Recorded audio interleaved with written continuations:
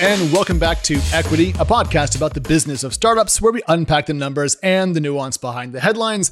My name is Alex, and I am joined today by senior TechCrunch reporter on EdTech and early stage, Natasha Mascarenhas. Natasha, hello, and how are you? I'm okay. I guess I don't really cover EdTech that much anymore, so we should update that in the script.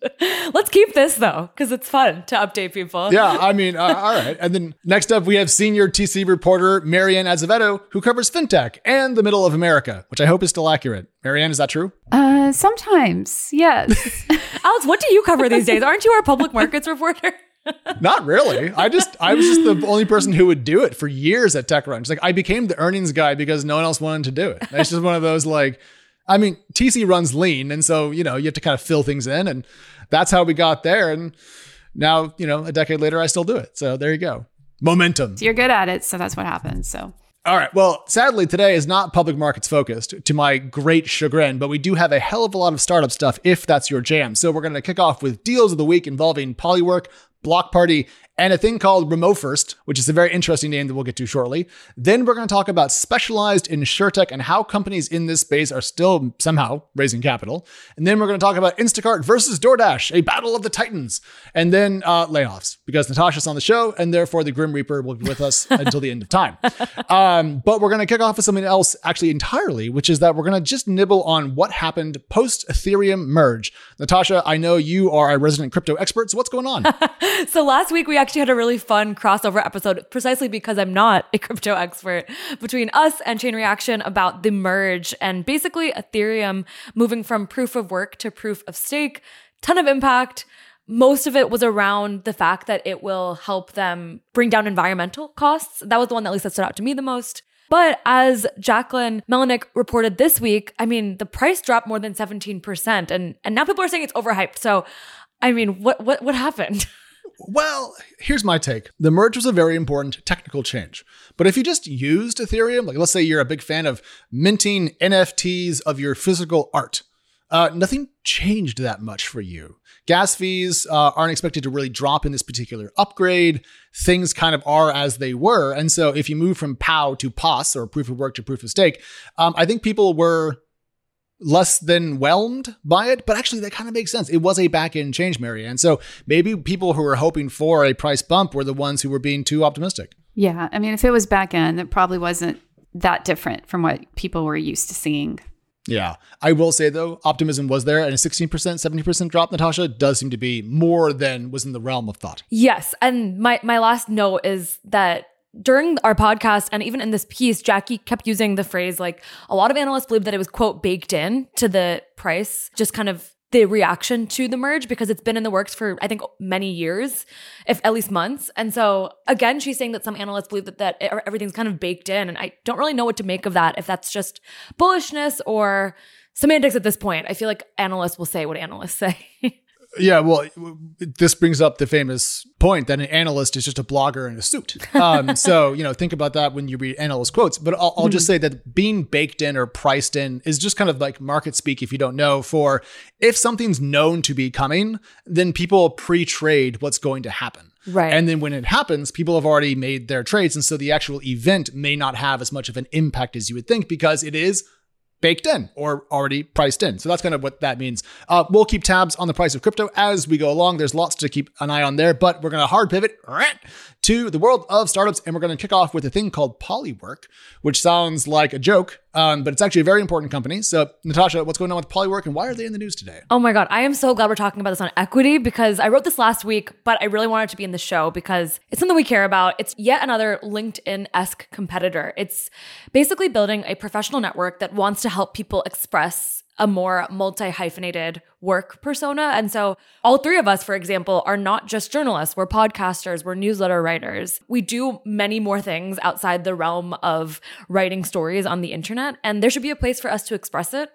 And I really liked, honestly, this company for many reasons, but one was just kind of like this awareness that people shouldn't just be defined on what kind of they are doing presently and what they did in the past, but what if we could express what people want to do? I want to write a book. Can I express that in like a profile setting and kind of advertise that beyond my Twitter bio? To me, that's kind of a cool pitch. And maybe I was in a good mood when I interviewed, but I was really excited by this company. I have noticed that in your Twitter bio, you do say that you want to write a book, and I thought that was actually one of the more kind of honest things out there. But for people who are not familiar with Polywork's product, Natasha, what does it really do aside from granting me the ability to better express myself and my professional hopes? Yeah. So when you log on, you basically create a profile that explains like all the things you have done, but also the things that you are doing and want to do. And that was honestly what it got its first kind of splash onto the market around. Okay, we can go and express that we want to do all these things. Over the past year or so, it realized that it had to be a place that people go to do more than express themselves. And so now the reason I wrote about them this week was they raised a 28 million Series B, but more interestingly, they say that they found product market fit in helping people find other people to collaborate with. So if you have an idea for a podcast, you can go to Polywork to find a co-host or a guest, and they want to do it at scale, and they think that they can do it if they're able to connect other people who maybe have a 9-to-5 job, full-time is their focus area, but want to kind of add supplemental things to their resume. I thought the idea of helping people collaborate was a very good one, and it does make sense. I can't tell you how many times people have DM'd me asking for like, okay, I want to do this, but I need someone who can do this. Do you know anybody? Mm-hmm. So like this could be the perfect place for people like that. And 28 million is not, is a pretty decent amount for a round. I was intrigued though that they don't seem to have a revenue model yet. Yeah, they don't have a revenue model yet. I mentioned earlier that it's kind of a LinkedIn-esque company. They cutely said that it's a network for collaboration, while LinkedIn is a network for full-time opportunities and spam. They didn't say that, but I will say that for them. I think that's connected because LinkedIn monetizes through like advanced search for LinkedIn Premium, and Polywork is going to do something in the future like that, they say, maybe. But kind of weird to see no revenue model in 2022. I was surprised. Yeah. I think actually LinkedIn is the reason why they get away with that, because LinkedIn is evidence that once you get a professional group of people together in a digital setting, it monetizes out the wazoo. LinkedIn has... they bought that ed tech company and made like LinkedIn Learning. They have ads. They have recruiter tools. I mean, LinkedIn, Microsoft didn't buy it to try to monetize it. It used to be a public company, if I recall correctly. So like there's a lot of juice there. 28 million is interesting. And Natasha, one last thing. Andreessen, which led the A, didn't lead the B. Love that you noticed the detail that I noticed. So the Series B was led by former GitHub CEO and Caffeinated Capital. I've been seeing Caffeinated Capital on more cap tables lately. And that's not a tongue twister or anything.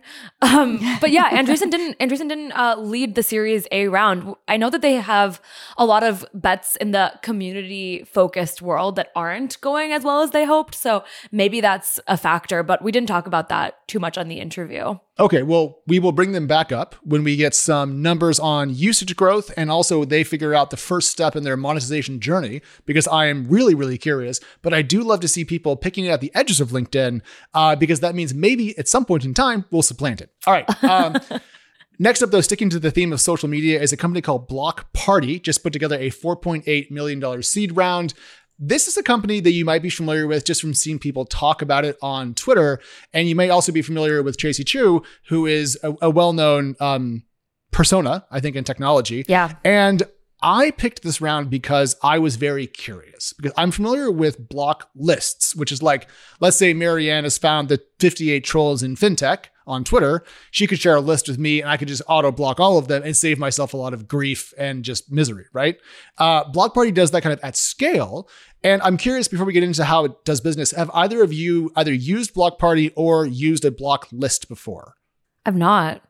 No, I haven't. I was impressed though. The screenshots that were included in the story made it look really, really cool and like easy to use and actually useful, like something that you can really benefit from. Yeah. I mean, and the reason I haven't used it, I think honestly, well, maybe at a certain level I will end up using it, and I hope I don't. It's a weird thing to like look forward toward, but at this point I block one off, and I think part of that's because it's too much effort to like think about it. I just don't have time. So Alex, I feel like this company fits into that. Exactly. I was going to say, if you've used a block list tool before, they're a little bit clunky. They're a little bit hacky, not in a rude way, but just in terms of what the technology allowed before. And what I think Block Party has done is taken this idea, this thing that some people do need, especially I think if you write about, just to pick a topic, the politics of race in America. Imagine. you're going to probably have some trolls that you want to get rid of just so you can, live. And so they've built a UI around this. They're going to be working to expand to other social networks, and they have a very clear monetization strategy, which caught my eye. And so not only do they have a premium and supporter version, there's even a enterprise sales link. Ooh. So they are thinking about bringing this to the enterprise. I mean, good for them. I thought it was really cool because they were pointing out that Twitter will come in and get involved if it's someone doing something blatantly against like their policies. But sometimes people are just mean and you don't want to hear from them, and Twitter technically can't do anything about that. But Block Party gives you a way to like, okay, I don't have to hear from this person. I don't have to hear from people responding to that person, And so I think that's something that a lot of people can, as I said, could use, can benefit from. And the fact that they're looking to move to other platforms is smart, makes sense. I'm curious to see how this company grows. Yeah, absolutely. And like, to show you what they've kind of come up with, there's even like a helper mode in Block Party. So like, let's say Natasha's under a lot of incoming fire. Marianne and I are on the phone with her, being supportive, telling her that she's not a troll. As you do. She's actually a great person. We could actually, in the helper mode, go in and actually help her block people. Whoa, I think if I understand the product cool. correctly. So you can kind of like, if you're a brand or you're a individual with a lot of incoming stuff, you can get your team or friends to kind of rally around. So I started off prepping for this kind of like Block Party raise money. And now I'm like, Block Party raise money. Yeah. Well, I want to bring like an ounce of my skeptical side here, which is what happens. So right now it seems like Twitter is playing nice with Block Party. It's working with them to make sure this works well. But what incentive does Twitter have to not launch a version of this themselves? Maybe they can acquire Block Party, but like, I don't know. Yeah, I mean, that's the thing. I don't think Twitter wants to deal with it because as she pointed out, Twitter actually benefits from engagement, wants to see engagement. So incentives. I think, I mean, they do want to work with Block Party. And I think it's easier to do that than having to build out this sort of technology themselves. It doesn't sound like they want to not waste is not my word, but in my mind, that's their word, waste their resources on that. So they're like, okay, somebody else is already doing it. Let's work with them. And then, you never know. Maybe they will acquire it one day. I'll just say this. If they did try to kill it, or just tried to cut off its access so it couldn't operate, talk about a bad PR move. Yeah, that's fair. That would not be good. Here's a shield for women of color made by women of color. And then they stab it? Like, no, Twitter has made some questionable product decisions in the past, but even under Elon Musk, I don't think it would be that stupid. Oh, don't jinx it. I think like my big question for them going forward, if it's not going to be, are you just going to be acquired, would then be, what does it take for someone to download this? Is it going to be like that one-off moment where someone is being harassed? I think if you're like a female tech journalist, for example, that might happen every day. But I feel like it might be like a wide range of very different users, which feels like maybe productizing is a pain for. Yeah, I just have to quickly point out, I was impersonated this week on Twitter. I saw Someone created that at a fake account. So weird. Added a 1 to my Twitter handle, used my photos. So icky. And fooled a lot of people, apparently. Yeah, it's very icky. Anyway, I don't know if that counts as online harassment, but it is not a good feeling. It does, because you were harassed online. I mean, like impersonating someone maliciously. I mean, Natasha, back me up or not. 100%. Okay. Someone said that they were having a good conversation with the fake me and then figured it out when I tried to sell them Bitcoin. Oh my God. Okay, Marianne is trying to tell people Bitcoin needs to be the headline of the show. Even though we're anti-harassment here, that's like absurd. Are you kidding? Oh my God, I'm sorry. I just had to bring that up. Terrifying. That's like me selling like a seminary course for the Catholic Church. You're like, that doesn't really fit the personality that I had in mind for that person. Or then Natasha doing like a stakes on demand service, right? Because it couldn't be us. That's how you know that's not us. Yeah. If Marianne tries to sell you Bitcoin, oh my gosh! Now I'm curious, like why they picked you. But listen, guys, we have a lot, so I'm going to screw us along. Okay, yes. Marianne, your deal of the week is a company that I can't pronounce because it seems to be missing a letter or two. So what's going on? Yeah, I think you said it right. Remo first. I was really intrigued by this company, and I'll tell you why. This is a really hot space. I've covered its competitor Deal repeatedly, and so what the company does is like it helps businesses. It actually builds the infrastructure and other countries and hires employees for the businesses, sets up payroll, deals with compliance, taxes, all the stuff that nobody wants to do. And they handle all that for the business. So these businesses can have remote employees in other parts of the world. Okay. So Deel does a very similar thing. I was trying to understand some of the differences, and I was told that, for one, Deel started out working with contractors, specifically Remote First is actually helping businesses hire employees like that are on staff. Will even help them, get insurance and things like that in their locales. So they raised this $14.1 million seed round, and they haven't been around that long, but they seem to have pretty impressive traction so far. I think they only launched early 2021. They said within 12 months time, they had 7 figures revenue numbers. They were actually cash flow positive for a little while. Now they're focused on growth. And so yeah, they seem to be doing well. And they claim another way they're different from competitors is really focusing on being cheaper. Honestly, they're claiming to be 2 to 3 times cheaper than others in the space, and say that they're working on a product that'll make them about 10 times cheaper. Even we'll see about that. But yeah, they seem to be growing. Yeah, I mean, 2 things. Well, first of all, you took half my talking points that I had to bring up, so I'm sad. But I'm gonna say that the 2 other things that came to mind. One is a question and one's just a point. One is they tried so hard to not be a basic named company, but just took out 1 letter, and that was it. And that's where we are right now. And that just 2. We're missing the T and the E. And the E. You're so right. Yeah, it's not Remote First. It's just Remote First. Part of remote me first. is it would just be great for your SEO if you just made it remote first. I don't, saving the T and E does not do as much as you think it is. No offense, but really cool idea. Agreed. And loved that they talked about competitors with you. That is my new prereq for talking to founders. Yes. One thing, you answered it kind of, but you mentioned that unlike Deel, which started with contractors, Remote First is working with full-time employees or just employees. Do you think that it's doing anything differently around this idea that sometimes when a US company hires internationally, it's going to do it as this is a small office, or is it for people who want to create a split HQ, or am I looking too deep into it? No, I think it's more I don't think so much as a headquarters. Okay. In fact, it's a little bit the opposite, because they don't want to have to set up an entity in these countries. They don't want to have to deal with the expense and the headache of setting up entities in the various countries. So that's why they work with Remote First to do it. And yeah, they might want to hire dozens of people in a particular place, but they just don't want to deal with all the pain and the ass stuff. So, and they do work with contractors, but it's a small portion of their business, I think about 10%. And so, that might change later. But for now, yes, predominantly full-time employees, and they work with startups, they work with enterprises. Nice. The whole range of companies. I was thinking about their work to limit the price of this, especially in comparison to competitors. And I was like, why would you do that? Why not just get 20% cheaper and then just ride that? But here's the thing. Natasha raised a really good point. If you wanted to build an HQ in the UK or Malaysia or Australia or wherever, and you went to a company like Remote First or Deel, you would eventually be like, why are we paying so much money to have someone else do this for us? Maybe we'll just do it ourselves. But if Remote First can make it dramatically cheaper, maybe you never leave the platform and all that revenue stays super sticky.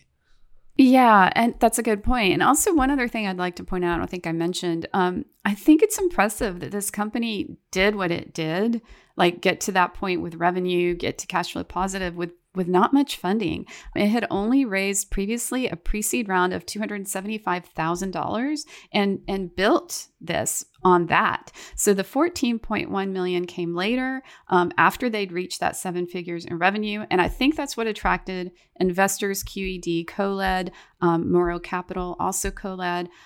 So I'm definitely going to be tracking how this company grows over time. A question that I have is that 7-figure revenue net revenue, or is that kind of gross salary flow through? But when it comes to startups that have interesting revenue statistics, few things are more confounding to understand than the world of insurance.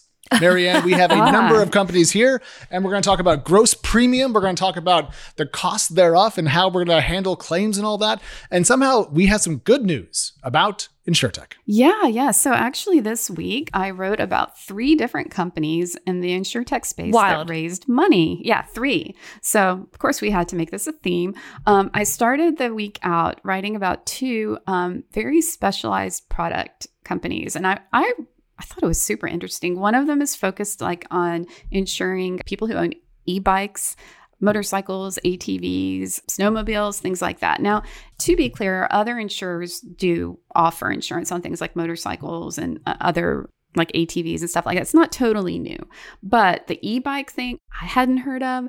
And then they also just claim to be, cheaper, once again, faster to work with, and very specialized in terms of what they offer. And so I was thinking about e-bikes and I was like, how would that work? So like if you crash your e-bike, you could, file a claim. And they're like, well, it's actually more than that. Like say you're on your e-bike and you somehow are involved in an accident, right? Like maybe you accidentally cause an accident. Well, then there's going to be things, right? You might have to pay for damage to someone's car if someone gets hurt. So you might need insurance without even realizing it. When you're describing that, I'm thinking, okay, like this feels like the perfect startup and focus for a corporate venture capital firm. Because like, makes sense to be on the same team. Are the investors at all in that world, or are we seeing like generalist investors coming back to the insurtech space? I guess like American Family Ventures doesn't exactly sound like a motorbike. Yeah, so American Family Ventures and Cross Country Group actually started this company. So you are so on the right track, Natasha. And then they recruited someone else to come in to be a co-founder and CEO. So, and then if we wanted to look up Cross Country Group, I think you're on the right track. So there is like an interest in this. Yeah. American Family Ventures is probably part of the American Family Insurance Company. Yeah. For whom I can sing the jingle because I hate insurance ads with a fiery passion. Sorry. Yeah. No, but you're actually, spot on with that, Natasha. And then another company that I wrote about in the same story, they are focused on insuring prefab homes or manufactured homes, which could be ADUs, just prefabricated homes in general. So that's their very specific focus. And so the two things that these companies are doing, they're honing in on growing markets. E-bikes are like growing like crazy all over the world. Sales are just going higher and higher and probably aren't going to slow down anytime soon. Same with prefab homes. We have housing shortages. Sustainability is an issue with both of these products. So like there's a lot of similarities between what these two companies are doing. And the second one's called Covertree. Covertree. Yes, indeed. Covertree. And they raised, it was, I think, a 10 million, right? 10 million round. 8 million seed, 2 million pre-seed. I think they announced it as a bucket. Yeah. As companies do exactly these days. But all of this, Marianne, pales in comparison to the simply tectonic amount of money that Pi raised. Yes. So, I mean, this blew me away. I almost thought it was a typo. I was sure that there was debt involved, but Pi Insurance raised a $315 million Series D this week, which is like so much money right now. And I tweeted about this. Like last year, we would have, it wouldn't have even turned our heads, right? This much money.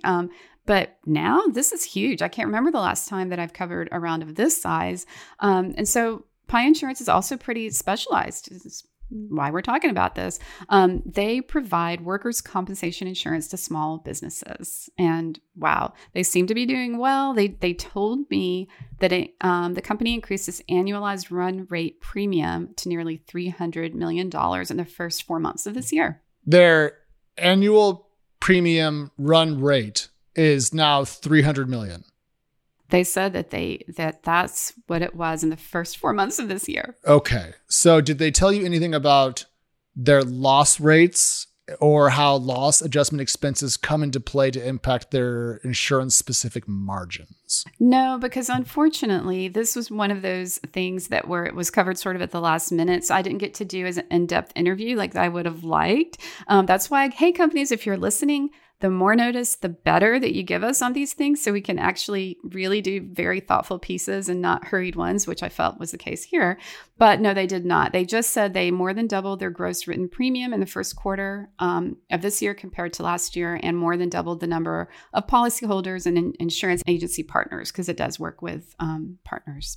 I guess the fact that there's like growth to show may have helped part of the round. But if we, as we've kind of been alluding to this whole segment, we know that there's this big chill around insurtech. When you were covering these three companies, were you finding yourself convincing yourself that they were like interesting enough to get funding? Like, how surprised were you on a scale of 1 to 10? I mean, yeah, as Alex has covered quite a lot, and I have as well, that the different larger players in the insurtech space, especially those that went public, aren't doing that great. We have Root, Lemonade, Metromile that got acquired by Lemonade. So the only thing I can think of is this specialized route may be more successful or may hold more potential or promise than the very more general direction that the other companies were taking. That remains to be seen, but I will say it did pique my interest because they were different enough to make me want to write about them. And also, we can kind of see a similar thing going on, and of course, I have to bring up like banking, fintech, neobanks, digital banks, where there's been a growing number of digital banks focused on very specific demographics, for example, like certain populations, that kind of thing. So you're seeing that trend there as well. Yeah, I felt kind of crazy when I feel like obviously like neobanks are dead headlines were then like immediately responded to with these like demographic focused neobanks. Mm-hmm. And so in my head, I'm like, is there even like a similarity? And have we seen demographic focused neobanks win enough that these startups may have been helped? Or do you feel like their businesses are so different that it's just like vaguely tied? I feel like they're pretty different, but, and I think the verdict is still out on these digital banks, to be honest with you.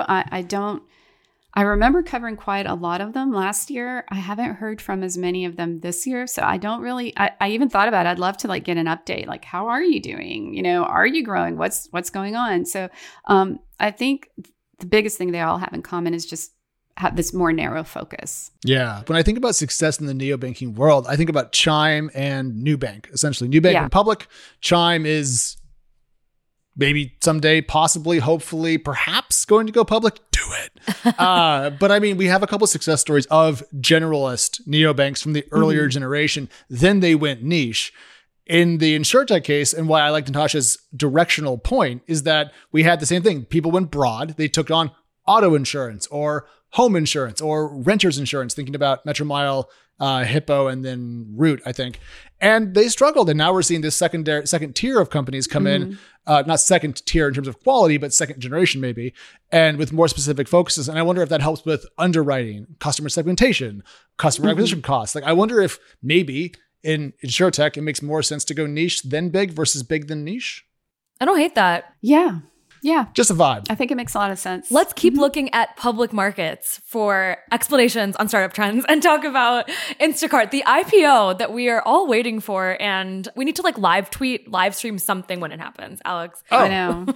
Oh, absolutely. I mean, like, should we throw a party? Like, is that weird? Is that too nice?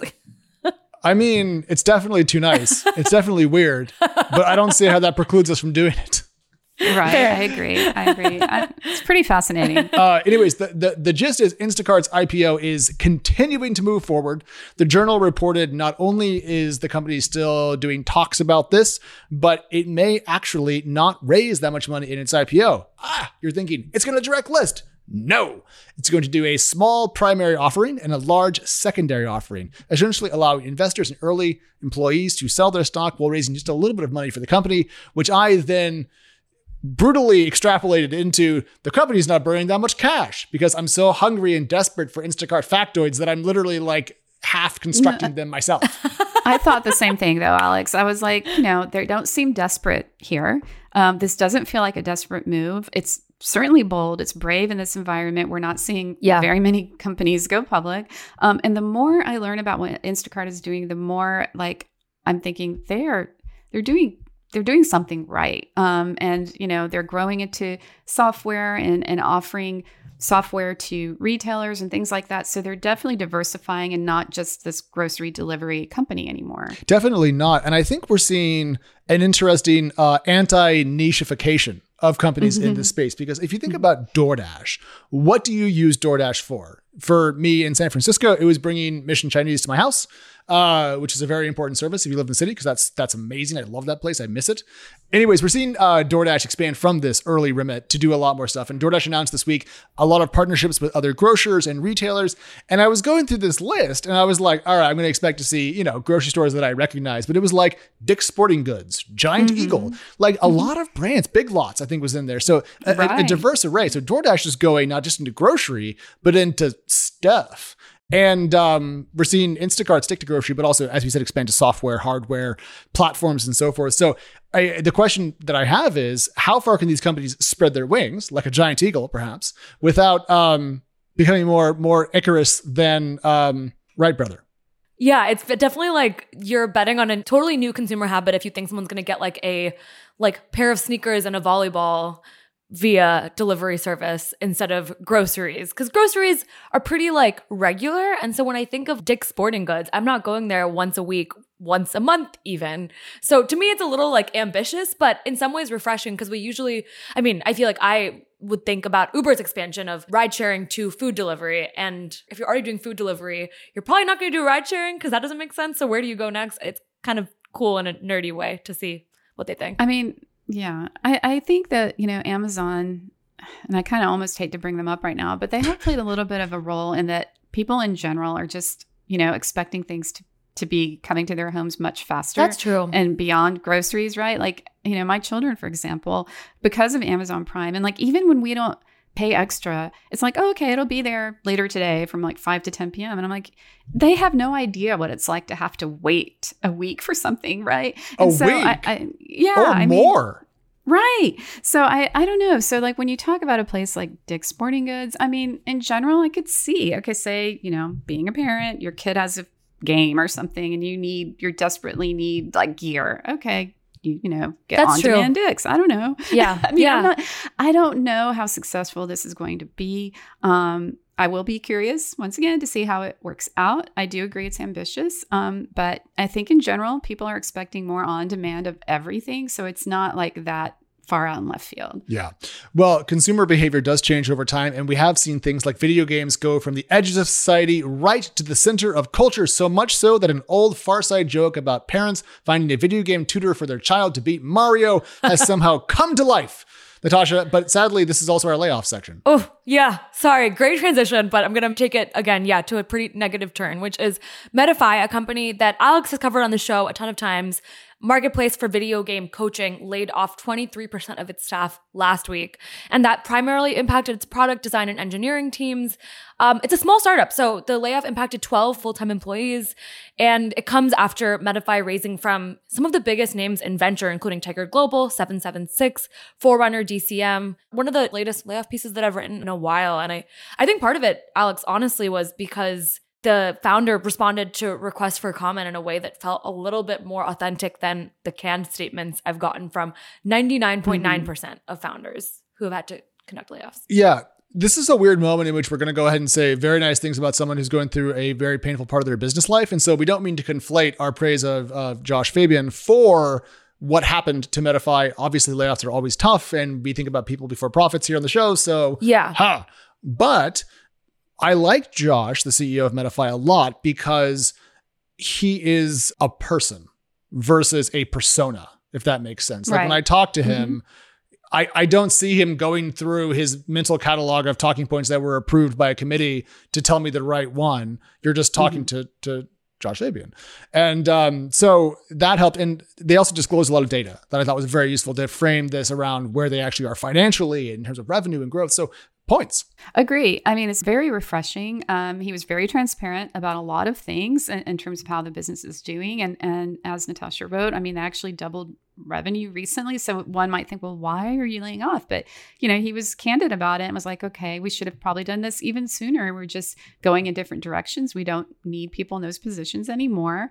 I did also appreciate that the leadership team took pay cuts before the layoffs happened, because I don't hear about that happening very often, like at all. So that also makes me feel a little bit better, and agree 100%, Alex and Natasha. He does seem very real and authentic. We talk to enough founders to tell the difference, believe me. Yeah, I want to get into the numbers in a second. I think the only other thing I'll add is obviously we don't know details about how this was executed, and it's 12 people, and they also are telling us that they have almost 18.4 million in cash on hand. And so I think if I was an employee impacted, I find out my company has almost 20 million in cash on deck. I can understand the macroeconomic environment, but it also is still a painful situation. And so Alex, I know you gave that disclaimer on the top, but there's a part of me that's like, transparency is always hard for founders, clearly. We don't see it often, but it's a little easier when it's in retrospect versus ahead of time. we don't know exactly how this was handled internally. We know how it's being told externally. So True. just something to think about. I would love to see, we'll link it in the show notes, but I would love to see more people do his approach of writing this long letter of how the company's doing right now. It's a lot more than just saying we're cutting staff in response to a volatile market. Yeah, and the company said, or Josh wrote in his letter, that they were planning to raise a B in Q4 of this year or Q1 of next year, which would mean they could hire and they would have tons of runway for their current staff size. When you suddenly realize that the cash you have may be the cash you have for a long time, a reduction in costs, which is essentially mostly people at this stage of a company's life, is tough, but it does extend the time you have to either get to profitability or figure out how to raise more capital. And now the company has runway through February of 2024, and it's currently September of 2022. So they now have essentially a whole round's worth of runway, 18 months, give or take. So I understand the layoffs. Also, if I was laid off, and the company had $18 million in the bank, I'd be like, well, I'll just take one of those with me, and then you can have 17, and then everyone will be happy. So true. But it turns out that's not how capitalism works, I've been informed. I just want to say that one thing I haven't done yet that I'm excited to do is look at these charts that Medify shared, and then put into place when they raised that last round. And then look at the data that led up to it. Because one thing we never get to see is the data that startups share. Well, not never, but mostly the data startups share with investors that gets them excited. And in this case, thanks to Josh being awesome, like we have the data. So I'm going to poke and prod at this and see what I can learn about what the market was like last year for companies that were building marketplaces. I would love that. Please do that. But unfortunately, there were some other examples of layoffs this week beyond Medify. Everyone takes a different book here, but just running it through it really quickly. Ola cut 200 jobs in India. Sunday laid off around 100 people last week, which Marianne reported in her awesome fintech newsletter. And then there's also reports of Klarna that potentially has laid off around 100 people after doing layoffs just a few weeks prior. So we're seeing cuts continue. Transparency is a thing. We got to bring back the BNPL topic. Thanks to that, Natasha. Oh, why? Marianne, well, if Klarna's doing another round of layoffs. Well, last week the news came out where now these companies are going to be scrutinized more here in the US, like by regulators, which took a long time. I don't know why it took so long, because they're going to be treated more like credit card companies, which they are very similar to. It's just really a different format or method and supposedly lower interest rates, but they're very similar. And so, yeah, they're definitely under the spotlight lately. Yeah, well, Marianne, I've heard from BNPL providers that they're a very different form of unsecured consumer credit, and they're nothing like other facilities. So that must be true. Why else would they tell me that? All right. No comment. We're way over time. Marianne, Natasha, as always, thank you for being the absolute highlight of my week. Everybody, Equity is back next week. And then don't forget, we are kicking off Disrupt 2022 in San Francisco. Woo-hoo! In person as a 3 on the TechCrunch Plus stage after I kick off the show. So it's going to be a lot of us. So you should come to Disrupt. And if you want to save 15%, use the code EQUITY and save yourself a couple of ducats. And in the meantime, Natasha, Marianne, let's head off into this weekend. Let's do it. Bye. Bye. Bye.